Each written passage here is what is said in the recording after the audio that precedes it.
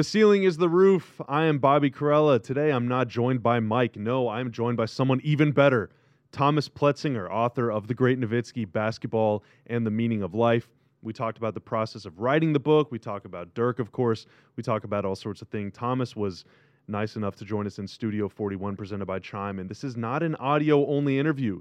If you want to watch it, you can head over to the Dallas Mavericks official YouTube channel.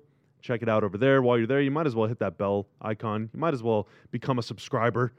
It's a growing army of people over there. It's very cool. But hey, if you just want to listen to it, you don't got to wait much longer because I'm about to shut up and hand it over to Thomas and also myself too. So here's the interview.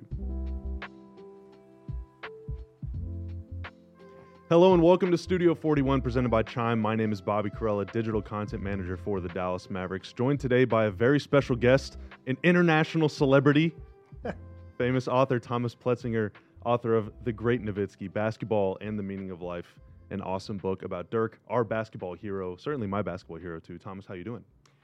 I'm doing good. Okay. I'm happy to be here. Sounded like you said good at first, and then you changed it to okay. Was that a bad intro? No, and some understatement is always good. No, I'm good. I'm great. Oh, that's good. That's good. It was a very German thing. It's a very German thing. I'm okay. I'm just okay. Yeah, I know. But and I have big things ahead today.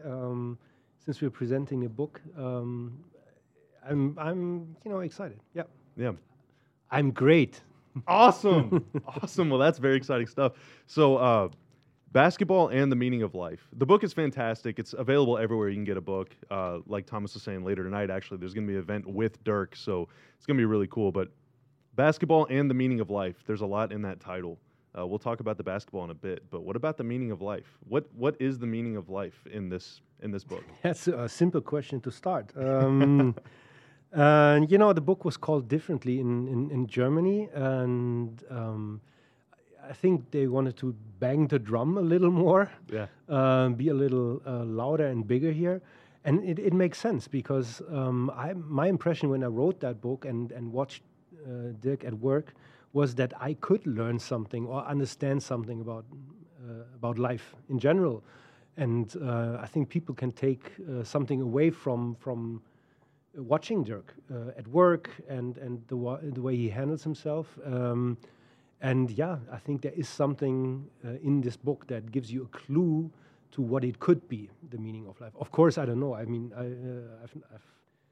I'm not the first to think about this, and I won't be the last. So, Well, it's a good approach, though. So the book is basically just a series of vignettes. Thomas followed around Dirk for years. 7 years, I think, 8 years before this book was finally released. So there's a whole lot in here, history, observing really intimate moments that no one else has seen, like Dirk's workouts in the summer with Holger, things like that. And I think the striking thing about those workout sessions, obviously it's physical exertion. He's practicing basketball, doing cool fingertip push-ups and walking around the floor on his bare hands, is that there was this mental exercise as well. And so it's almost like with Dirk and Holger, is basketball like secondary? It really feels like their relationship and the way that Holger, his methodology, the way that he teaches Dirk and the way that Dirk approaches the game, it almost feels like basketball is kind of like the physical thing, but that it's really up here is what's going on between them. I think it's a combination of both, of course. When they work out, I mean, the physical stuff is really important. Also, the technical stuff matters a lot. The angles, how high is the arc of the ball, the angle the ball hits the basket. These things are important. Practice is important. Repetition is important. But the other aspect, freedom, is also important, and fun is very important. And thinking outside the box, or sometimes even relaxing and not thinking about basketball, is also really important to be successful in basketball, at least for Dirk. And that's something that I saw when I watched him. There's the mental aspect, of course. I think you guys talked about this in the book club.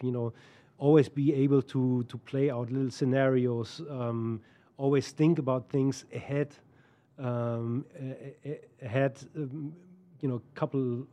Couple days, couple weeks, couple months, couple years maybe before they happen, and you've already done that in your head.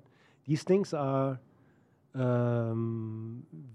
very important to Dirk's success, I would think. But also, and that's the last part of the answer, to his well-being, I would say. You know, focus, concentration, all these things play a really important role, and also happiness, I guess. Yeah, I mean that the mental side of basketball is just as important as the physical. Even on the floor, like you have to be prepared for everything. You have to know all the steps and everything. But the most the quote from the book that stands out to me the most is actually talking to Holger. So the book generally is sort of about Dirk, but it's a lot about Holger.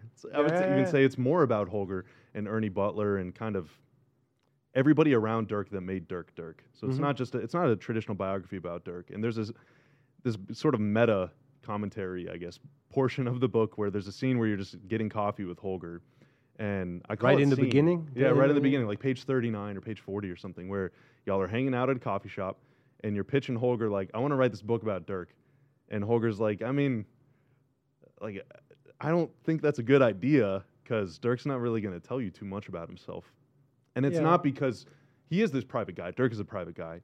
But it's also because Holger goes into like this long Nietzsche quote that I'm sure Dirk is familiar with too, like how many basketball players read Friedrich Nietzsche, but about like guarding your true self, because once you communicate to people who you really are, like you're not really that person anymore.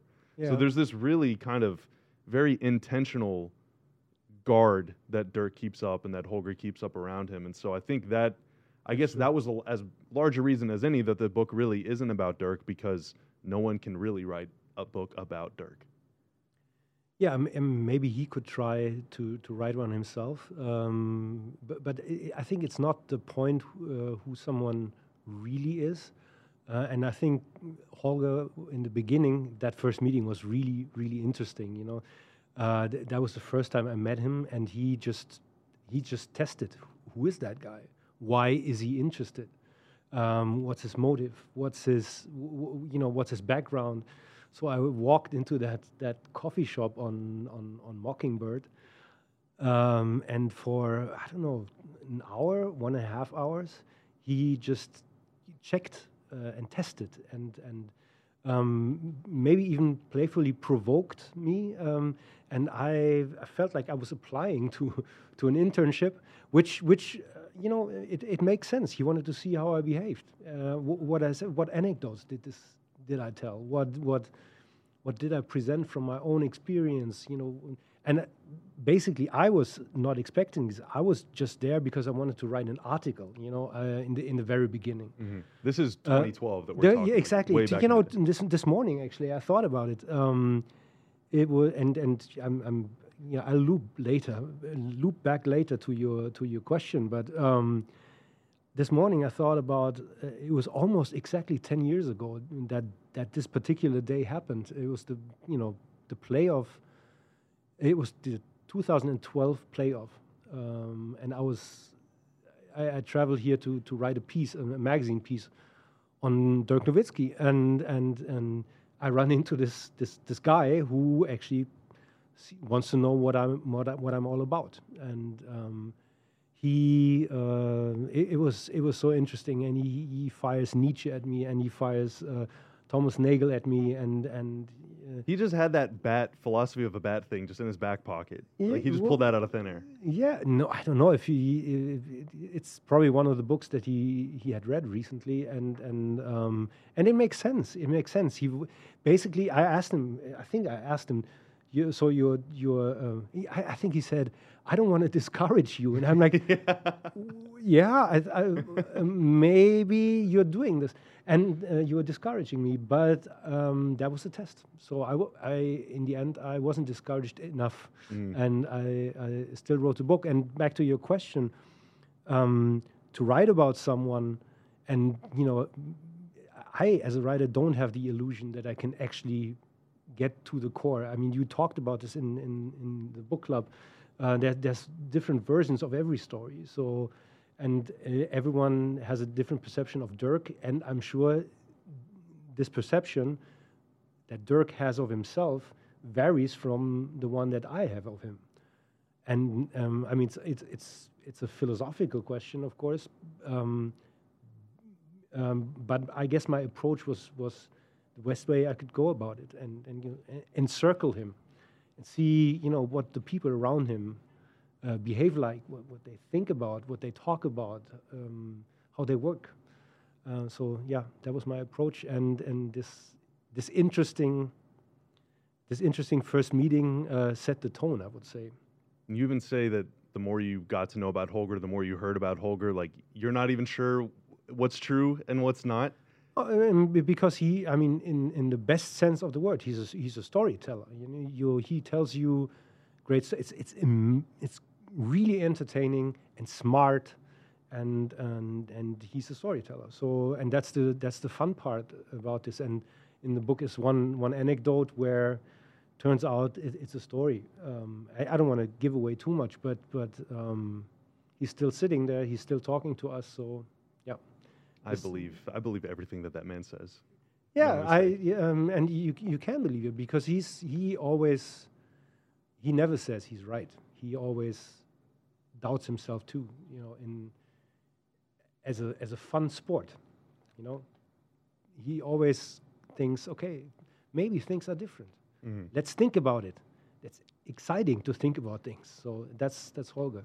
I mean, that partly kind of led to Dirk anyway, looking at something that everybody knows in basketball and thinking about it in a different way. Yeah. But you were not a basketball guy. I mean, you like basketball. There's a whole section in this book about your experience with basketball, your relationship with the sport. Mm-hmm. Before Dirk was Dirk, even before Dirk was alive, before he was able to be a pro, certainly. I mean, I'm a couple of years older than he is. Yeah. I was born in 75. He was born in 78. Before he's on the scene, though, I mean, whenever he's still just a kid. Yeah. You're a writer, first and foremost. Very successful book that is now a series, which is awesome, too. But I say all of that to say, like, you're not just some basketball dude that wrote a book about a basketball dude, So what is it about Dirk that made you want to write about him? You kind of get into it in the book, and also just your connection with basketball and everything, but why Dirk and why at that moment in time? Well, I spent my childhood and youth in the gym. I grew up in a small city in Western Germany, and the sport that we played was basketball. That was a first division club. We didn't have a soccer club. Soccer is really important in Germany, so we didn't have a soccer club in our town in the upper leagues. It was like fourth division soccer or so. So basketball was a sport, and I always hoped that I could one day maybe play in the pros. And looking back, I could have said with 14 years old or so, this is not something that's in my future. But you had the height, though. You did have the height. Yeah, but I didn't have the talent. So I also thought about the game in the wrong way, I would say. Looking back, having had that experience with Dirk, I looked at the game always in narrative terms. Like I saw a basketball game as a narrative arc. You know what I mean? So when I missed two shots, I always thought, okay, what's going to happen next? I'm probably going to miss the next shot too. And when I missed three shots, I looked back and said, it's a bad game. And a good basketball player doesn't do that. Mm-hmm. They keep shooting, they keep playing, and I couldn't. I was too hung up in that. What story does the basketball game tell me? And there's no way I can change the outcome if I started bad, for example. But that also means that if you get off to a good start, then you're going for 50. Yeah, then that's also something that Dirk probably doesn't do. If he doesn't believe he's going to score 50 if he scored the first 4 baskets. He believed he thought about the game in a different way. So I didn't. So I stopped. I stopped playing when I was 17 years old. I stopped playing serious basketball. I played for fun, and I ended my career when I was 24, 25. But by then I was already I got an MA in American Studies and an MFA. So I was already becoming a writer, and I have to say that's the area, that's the field I'm better at than at playing basketball. So wrote a first novel, and after my first novel was published, I wanted to write a second one, and sort of had a writer's block for a couple of months. I didn't like what I was doing. So my editor said, what, is there something else? Can you do something else for a year? And I thought about it, went back to my childhood, to my playing basketball, and realized, there's never been a good book about German basketball. So I wrote a book on German basketball. I was embedded with Alba Berlin for an entire season, on the bus, in the locker room, everywhere, and I wrote a book on that, which was a first, because there was never a book on German basketball before with that approach, with that narrative approach. So I put my skills, my writing skills, and applied them to the field of basketball. So basically, I found my niche, I would say, and because I found that niche, and because Dirk is so big in Germany, as a figure, but also as a basketball player and as a character, as a figure, that was the best thing I could do. That was the most interesting topic. So that led me to writing about Dirk.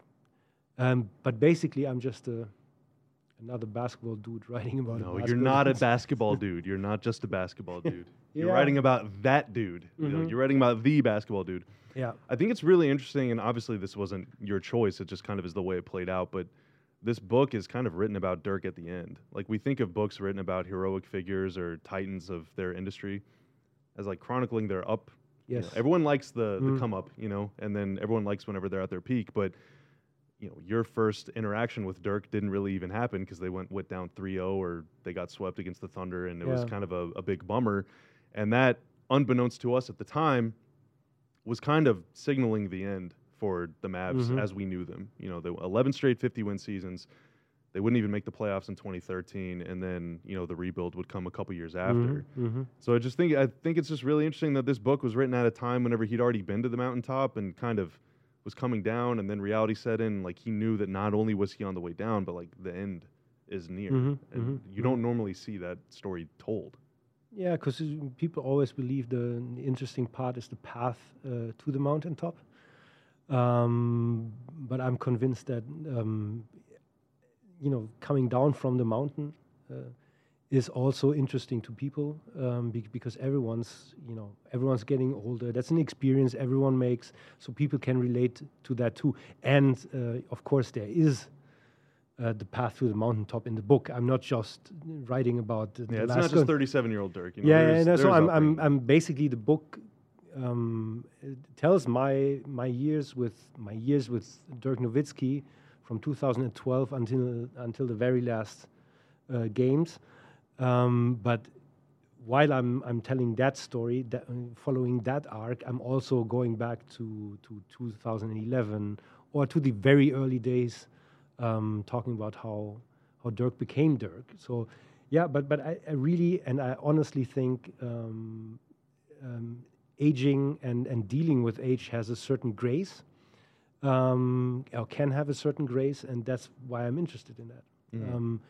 And I realize it's probably an unusual approach, but I thought it was a very interesting approach too.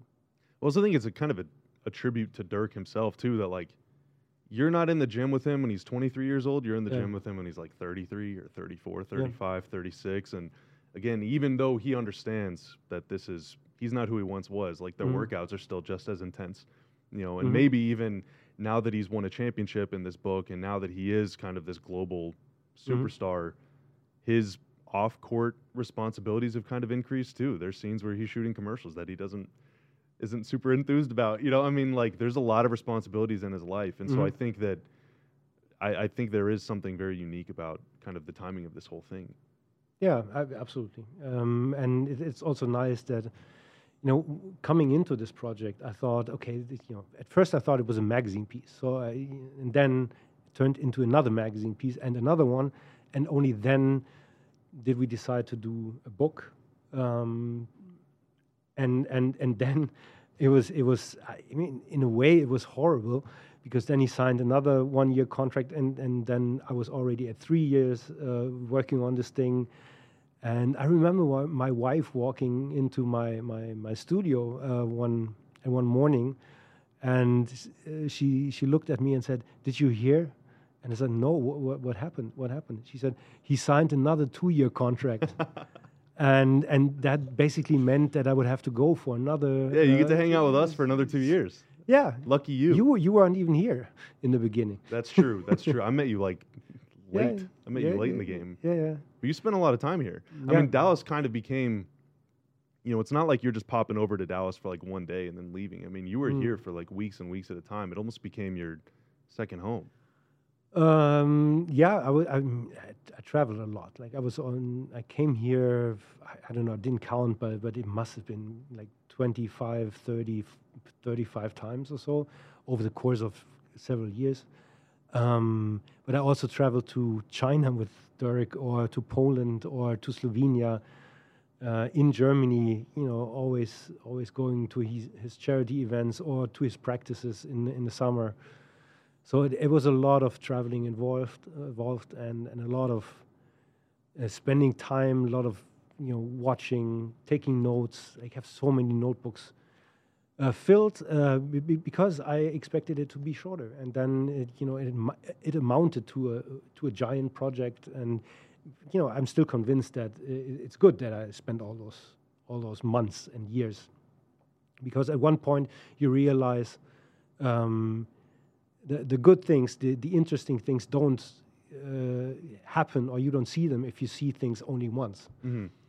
You have to keep coming back. So you have to wait on, that the stage situation disappears. Like, it has to become normal that you're there. Then you see the real stuff. Yeah. If you want to be the fly on the wall, you got to be in the room for a you little have while to be first. a fly. Yeah. I mean, you kind of are. It's called the Great Nowitzki. I'm sure that's intentional too, but you're kind of the Nick Carraway to Dirk's Gatsby. Yeah, of course. The whole I mean, thing is that's through your the whole setup, or the structure of the book, or it obviously it's a reference to Fitzgerald's Has Dirk book. ever read that book? Do you know? I think he's watched the movie. Okay. No, do you think he would consider himself like a Leo DiCaprio type, or do you think he would say? I don't No, I think he's definitely taller than DiCaprio. That's right? true. Yeah. Leo's probably like 5'7". But I always like this idea to have the narrator of the book be a first-person narrator, because it's subjective. It can be subjective, can be interesting, more interesting, and then looking at someone who is, sort of, Gatsby's always in that giant villa, and Carraway is living downstairs in the tea salon, or what is it? You got nicer digs than Nick Carraway, but yeah, So, in the little gardener's house. Yeah. So hut. he lives there, and then at one point he's invited to have tea, and then he gets sucked into the life of Gatsby and his people. And I always thought it would be interesting, especially because it's an American story, and a German-American story. Yeah, but has a happier ending. This book has a happier ending. Yeah. That's why I thought maybe the title isn't right. But then I said, I don't care. I think it's the right title. It's also tongue in cheek. Can you say that? Yeah. A little bit ironic, and I like the story that when Dirk got the book and he wanted to read it, he took the cover off because he was embarrassed to read a book that to be seen reading a book called The Great Nowitzki. I like the story. It tells a lot about who he is, right? It does. It absolutely does. And kind of reinforces the whole... One of the themes of the book to me is like, this guy is whoever you want him to be. I mean, he's almost a mirror. Like, your relationship with Dirk, my relationship with Dirk, everyone in here's relationship with Dirk, everyone who's watching this is different, depending on when you first kind of heard about him, or if you know him, or if you've seen him play basketball before. Maybe you haven't. I'm sure there's someone that's read this book that has never watched Dirk dribble a ball one time. My thesis advisor in Germany, when she's a professor of American Studies, Bettina Friedl is her name, and she said, I read the book, I really liked the book, and I don't know anything about baseball. and I thought this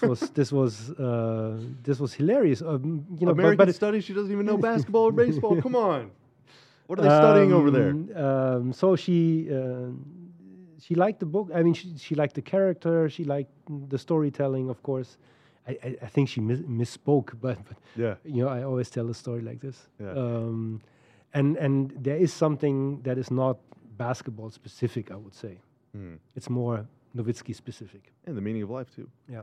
So can you explain, as best you can, what the 7 levels of consciousness are? Because I've talked to you about this before. I read about it in the book. I still don't really get it. But there's this it's higher state of being that does understand this concept. I mean, I think Dirk and Holger developed this system of the stages the career can develop in. And Holger told me that he actually wrote letters to himself, put them in sealed envelopes, as not, to be opened later in the career.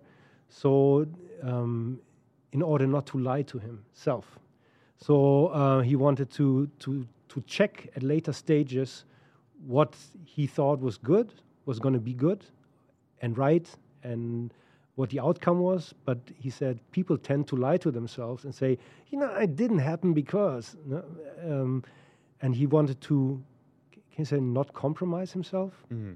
Can you say that? Stay true to himself, I guess. So he wanted these messages to himself to be there and to be read by him, and he wanted them to be true and not written by somebody else. So he did this, the 7, I think he said the 7 stages, and I think those were physical, technical, but they're also mental. Meaning, at one point you can be at a certain level in Dirk's career. Dirk was going to be mentally prepared for his opponents, meaning they would know that he would know what he would do.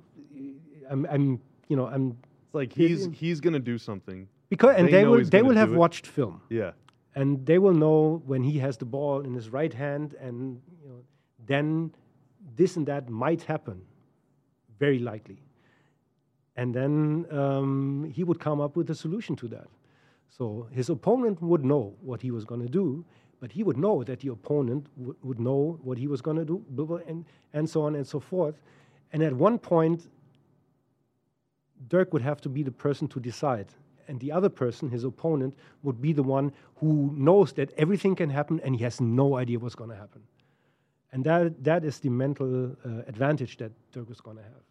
So he becomes like an Ubermensch or something? In a basketball sense, he would be better prepared. I think I tried to get this across when he scored on .30,000 when he has only one player playing against him. It's one-on-one basically.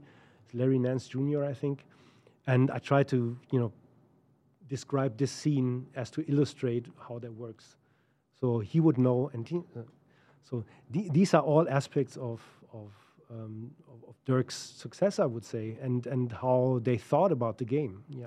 And mastering those things, I mean, I guess that goes back to the meaning of life. No matter what you do, if you're an accountant, for example, like former Mav Ryan Brokoff, or if you're a basketball player, whatever, if you're prepared, then it doesn't matter what the other people are doing. Yeah. Like Dirk made, the game winner in Game 2 of the finals. There was no fancy move. He just spun and went and laid it in lefty over like a Hall of Famer in Chris Bosh. But because Chris Bosh also had to think about it. I watched that scene so many times. And it's so simple. Yeah. I mean, the one over Haslam in Game 4 is even more simple. There's no move. He just rips through and goes to his strong hand. But because they're thinking, well, I got to sit back on the pump fake. I got to watch for the other hand. I got to watch for the fade. I got to watch for the stop. I mean, you're thinking about 35 different things, and so you forget about the most obvious, most simple kind of outcome. I guess like you're deconstructing like Occam's razor kind of. And it's basically a mental circle, right? Everyone's thinking, and then you do the simple thing, and because everyone else is thinking like a tenth of a second too long, and he knows that moment, and he goes in that very moment. I think that's. And if you're not the fastest gentleman, like Dirk wasn't, and like it was Luke enough. is not, then it was okay. You're quick enough. You're quick enough. What is the? Kati asked you this. We were talking about this on during the book club as well. But what is whenever you think about Dirk, what is your Dirk visual in your mind? Is it a game? Is it a moment? Is it a photo? Is it a memory that you have of him like off the floor? When you think about Dirk, who's this hero, what is your image? I find it hard to answer this question because I mean there are obviously so many images, so many films, game sequences that I've seen. For some reason, sometimes I like these photos when he comes back after scoring a basketball, scoring a basket. When he comes back and he scored and he comes, keeps yelling or holding up his fingers, and there's this one when he's bearded and he tugs at his jersey, and for some reason I find this, I don't know, it looks a bit wild, which is untypical, but I always think it's nice, that image. There's another one that I find really telling and great. It's a photography as well, a photograph as well, I'm sorry. And that is when he qualifies for the Olympic Games after failing 3 or 4 times to do so, and he qualifies for Beijing 2008, and they win the game against Puerto Rico, and he comes. And his teammate JJ Barea too. Yeah. It was a do or die game. The winner would advance to the Olympic Games, and his teammates were celebrating, and he just put a towel over his head, went to the locker room. The locker room was locked. So he sat in front of the locker room until some I think his physio came in, or his doctor came in, unlocked the door, and he broke down. And the photographer snuck in and took that picture. Dirk on the stretcher, so happy and so relieved and basically unable to celebrate like the regular basketball player. And this image contains so much for me that I really like it. It's always in my mind. It's in the book too. It's Thilo Wiedensola took that shot, a guy who's always with the German national team. And there's so much in this image. But then, of course, I have lots of nice pictures of Dirk. I've never taken a selfie with him. Only when the book came out in Germany, somebody made us on stage take a selfie, and I still value that selfie as well. But lots of images. Yeah. And there's of course in 2011 when they won the championship, he kind of did the same thing, right? He went to the locker room and broke down in there. Do you think in those moments, like, yes, it's a tidal wave of relief and everything, and just a complete release of everything. But why do you think? I mean, I get you. This is just pure projection, but why do you think that's the case for him? Why do you think he needs to feel that release? Why do you think that? Is it doubt? Is it happiness? Is it joy? Is it just relief? I mean, is it just? It feels like a very complicated thing for that to be a reaction. Yeah, but maybe this is the point, as you said earlier, when he's the bat, where that we know everything about, what we can't really know why that is. Why does he need to go to the locker room and not do the regular celebrating, that the standard celebratory moves, and I don't know. I try to describe it, but I not explain it, but describe it. And both these moments I find really touching, and I think they reflect their reflection of why he cares, or that he cares a lot. Mm. And it's in the chapter on pressure, right? There's a long chapter on the pressure and how you deal with pressure. And he says, sometimes you win, sometimes the pressure wins, and sometimes you win. And in these moments when he wins against pressure, I find it plausible. I can't fully explain it though. Yeah. You would have to ask him. But he'll never tell you. What? And he'll never tell you. And that's he'll kind of probably the beautiful tell thing. he can tell that story. Yeah. Yeah. But I can't fully explain it. Yeah. I guess they're just mysteries. Are there any other mysteries? Is there any other, now that you've written a whole book about Dirk, is there anything else about him that you want to know that you don't? Or anything else about people in his life that you want to know? Yeah. Is there any, you're a detective. What is there left to uncover? I mean, I'm sure there are a lot of anecdotes. Like, such a long career with, an international career, so many games played, so many teammates, so many, trips, so many plane rides. There's so many things that I couldn't write about, of course. But I thought about this a lot. What happens when you're done with the book? Like, are you still interested in the story, or is that something that close the cover, that's it? And here I am, 3 years later, and I'm still interested, and I still like to hear that story, because I find it a story that everyone can take something out of. I've never met a person in my professional life, maybe in my entire life, I don't know, who looked at his profession with such care and such detail, and who took it so seriously, and that is something. I think anyone, like a nurse, a teacher, a painter, cab driver, they can, if they ask themselves, is there something I can take away from Dirk's life? I would say that it certainly changed the way I write or the way I work. Looking at it, because he takes it so seriously and he loves it so much, and he never lost he never lost fun. He still enjoys it. While still maintaining the humility to say, like, this is just putting a basketball through a hoop, and that's the most, like, come on, humanizing thing of them all, dude. It's just it was awesome. Not just putting it never was, but it was. Yeah, yeah. It's just so simple, but it's also because it's so simple. It translates well to everyone's life. Yeah, I think it is an awesome story. It is an awesome story, and it's an awesome book too. The Great Nowitzki. Thank you very much. Basketball and the Meaning of Life by Thomas Pletzinger. Thomas, thank you so much for joining us, man. I appreciate it. Bobby, I really appreciate it. I appreciated the book club, but I also appreciate you actually reading it and talking about it. Thank you very much. Yeah, no, thank you for joining us. Thank you for watching. Great Nowitzki, Basketball and the Meaning of Life. Go get you a copy. We'll see you.